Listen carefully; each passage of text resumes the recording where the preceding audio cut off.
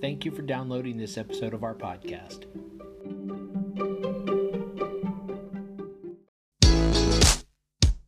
Hi, and welcome to the podcast for Solomon Staircase Masonic Lodge number 357, where we talk about all things related with Freemasonry, including Hermetic teachings, philosophy, reason, spirituality, and much more.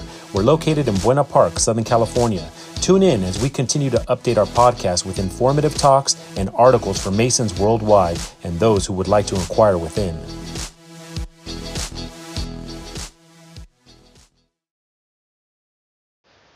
Chapter 9. The Legend of Lamech's Sons and the Pillars. The traditional history of Masonry now begins in the Legend of the Craft with an account of the three sons of Lamech, to whom is credited the discovery of all sciences.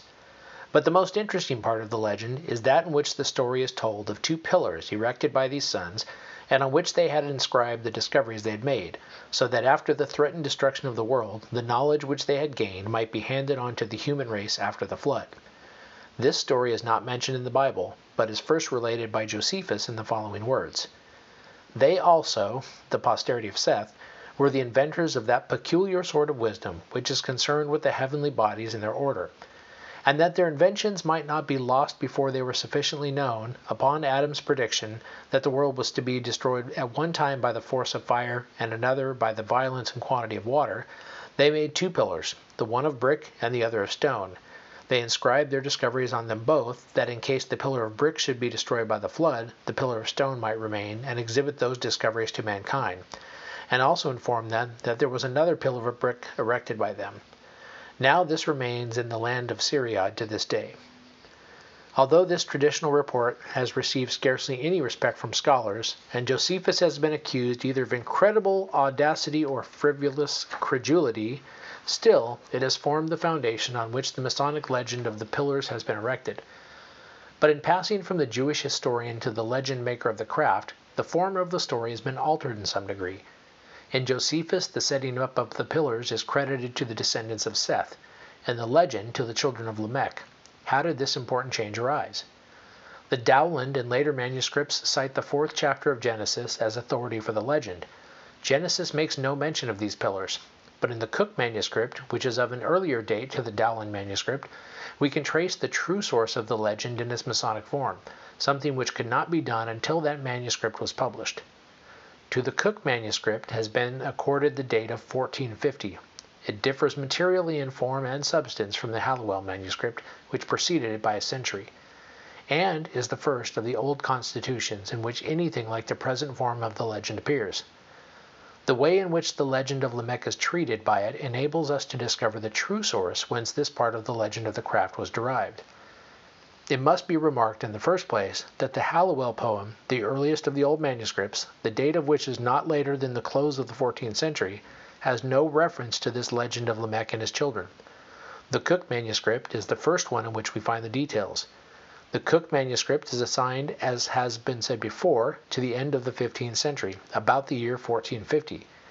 In it, the legend of the pillars is given, from lines 253 to 284, in the following words.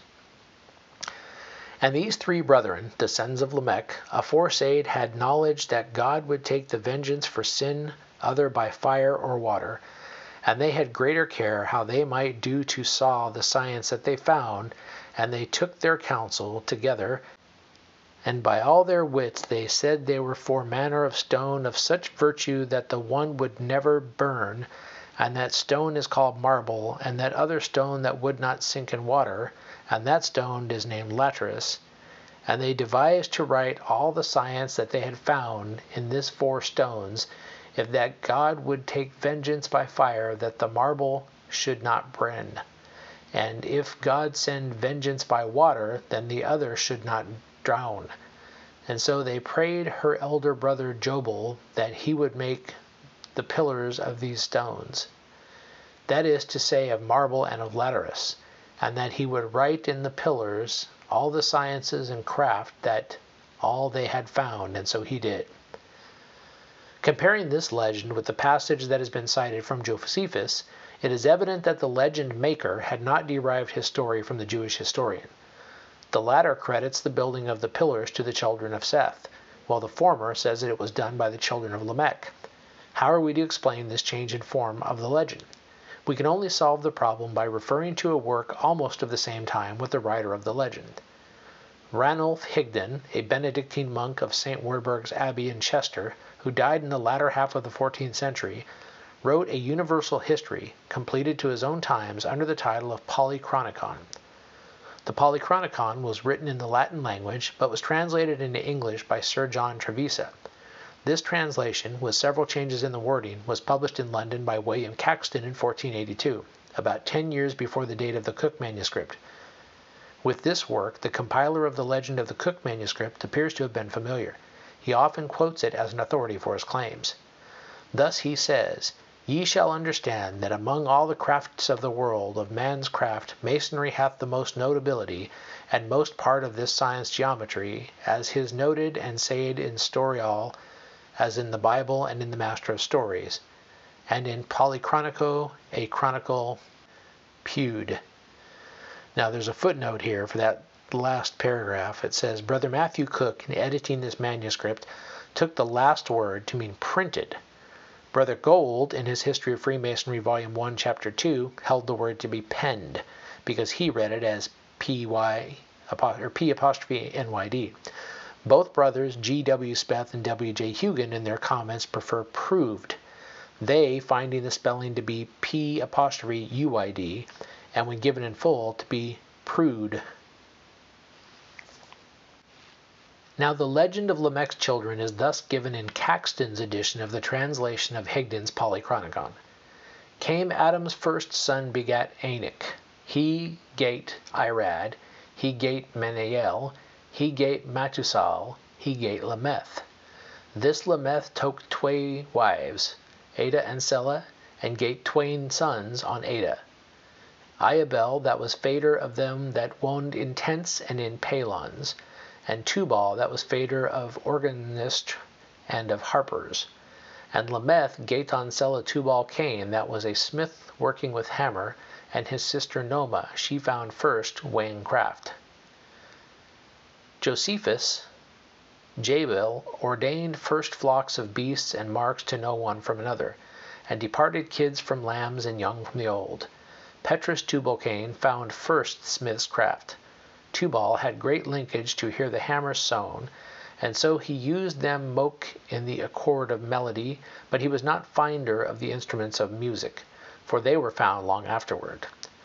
The reader will at once see where the author of the legend in the Cook manuscript got his information about the family of Lamech, and it will be equally plain that the later writers of the old constitutions took the general tone of their legend from this manuscript. The Polychronicon, after saying that music was discovered by Pythagoras, proceeds to comment upon the wickedness of the mankind that followed the time of Seth, and repeats the Bible story of the intermarriage of the sons of God and the daughters of men, which he explains as meaning the sons of Seth and the daughters of Cain. And then comes the following passage. Josephus. That time men wist as Adam and said that they should be destroyed by fire or else by water. Therefore books that they had made by grit, trowel, and study, he closed them in two great pillars made of marble and of brent tile, in a pilar of marble for water, and in a pilar of tile for fire. For it should be solved by that manner to help of mankind. Men saith that the pilar of stone escaped the flood, and yet is in Syria. Here we find the origin of the story of the two pillars as told in the legend of the craft. But how can we account for the change of the builders of these pillars from the children of Seth, as stated in Josephus, and from him in the Polychronicon, to the children of Lamech, as it is given in the legend? By the phrase, that time men wist, or at that time men knew, with which Trevisa begins his translation of that part of Higden's work, he referred to the time of the same period with that of the children of Seth, of whom he had just been speaking. But the writer of the legend engaged in telling his story of the invention of the sciences by the children of Lamech, and thus having his attention closely directed to the doings of that family, passed over carelessly or omitted to notice the item concerning the descendants of Seth, which had been inserted by the author of the Polychronicon, and his eye, catching the account of the pillars a little farther on, he applied the expression, that time, not to the descendants of Seth, but to the children of Lamech, and thus gave the Masonic version of the legend.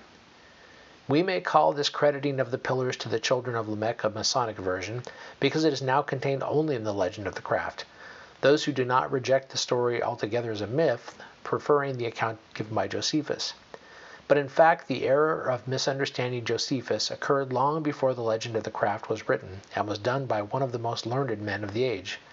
St. Isidore, Bishop of Seville, who died in the year 636, was the author of many works in the Latin language on theology, philosophy, history, and philology.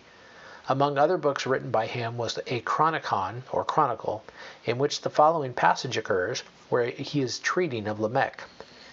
In the year of the world 1642, Lamech, being 190 years old, begat Noah, who in the 500th year of his age is commanded by the divine oracle to build the ark. In these times, as Josephus relates, these men, knowing that they would be destroyed either by fire or water, inscribed their knowledge upon 2 columns made of brick and of stone, so that the memory of those things which they had wisely discovered might not be lost. Of these columns, the stone one is said to have escaped the flood and to still be remaining in Syria. It is very evident that in some way the learned Bishop of Seville had misunderstood the passage of Josephus, and that to him the sons of Lamech are indebted for the honor of being considered the constructors of the pillars. The phrase, his temporaribus, in these times, clearly refers to the times of Lamech. It is doubtful whether the author of the Legend of the Craft was acquainted with the works of Isidore, or had read this passage.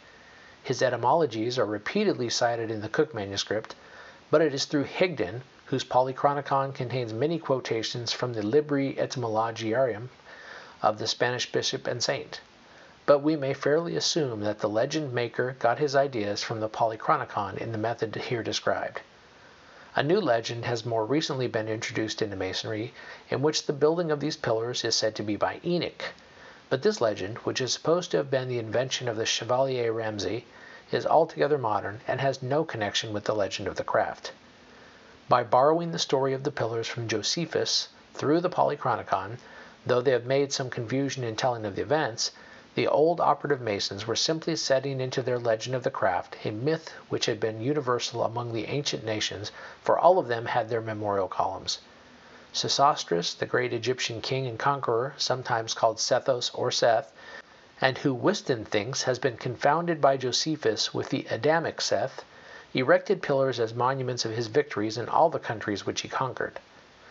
The Polychronicon, with which we see that the old Freemasons were familiar, had told them that Zoroastrus, king of Bactria, had written or engraved the 7 liberal arts and sciences on 14 pillars, 7 of brass and 7 of brick.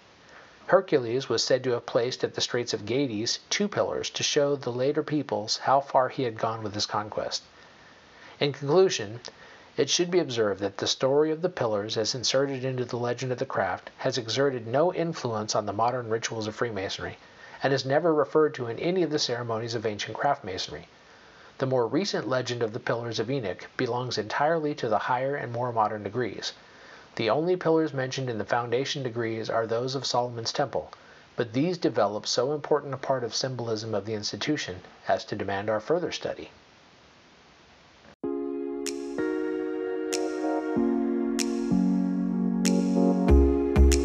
Thank you for listening. If you like what you heard, please subscribe and leave us a comment. We enjoy hearing from our listeners. If you really like what you heard, share this podcast with your friends and lodge members. Visit us online at solomonstaircase.org.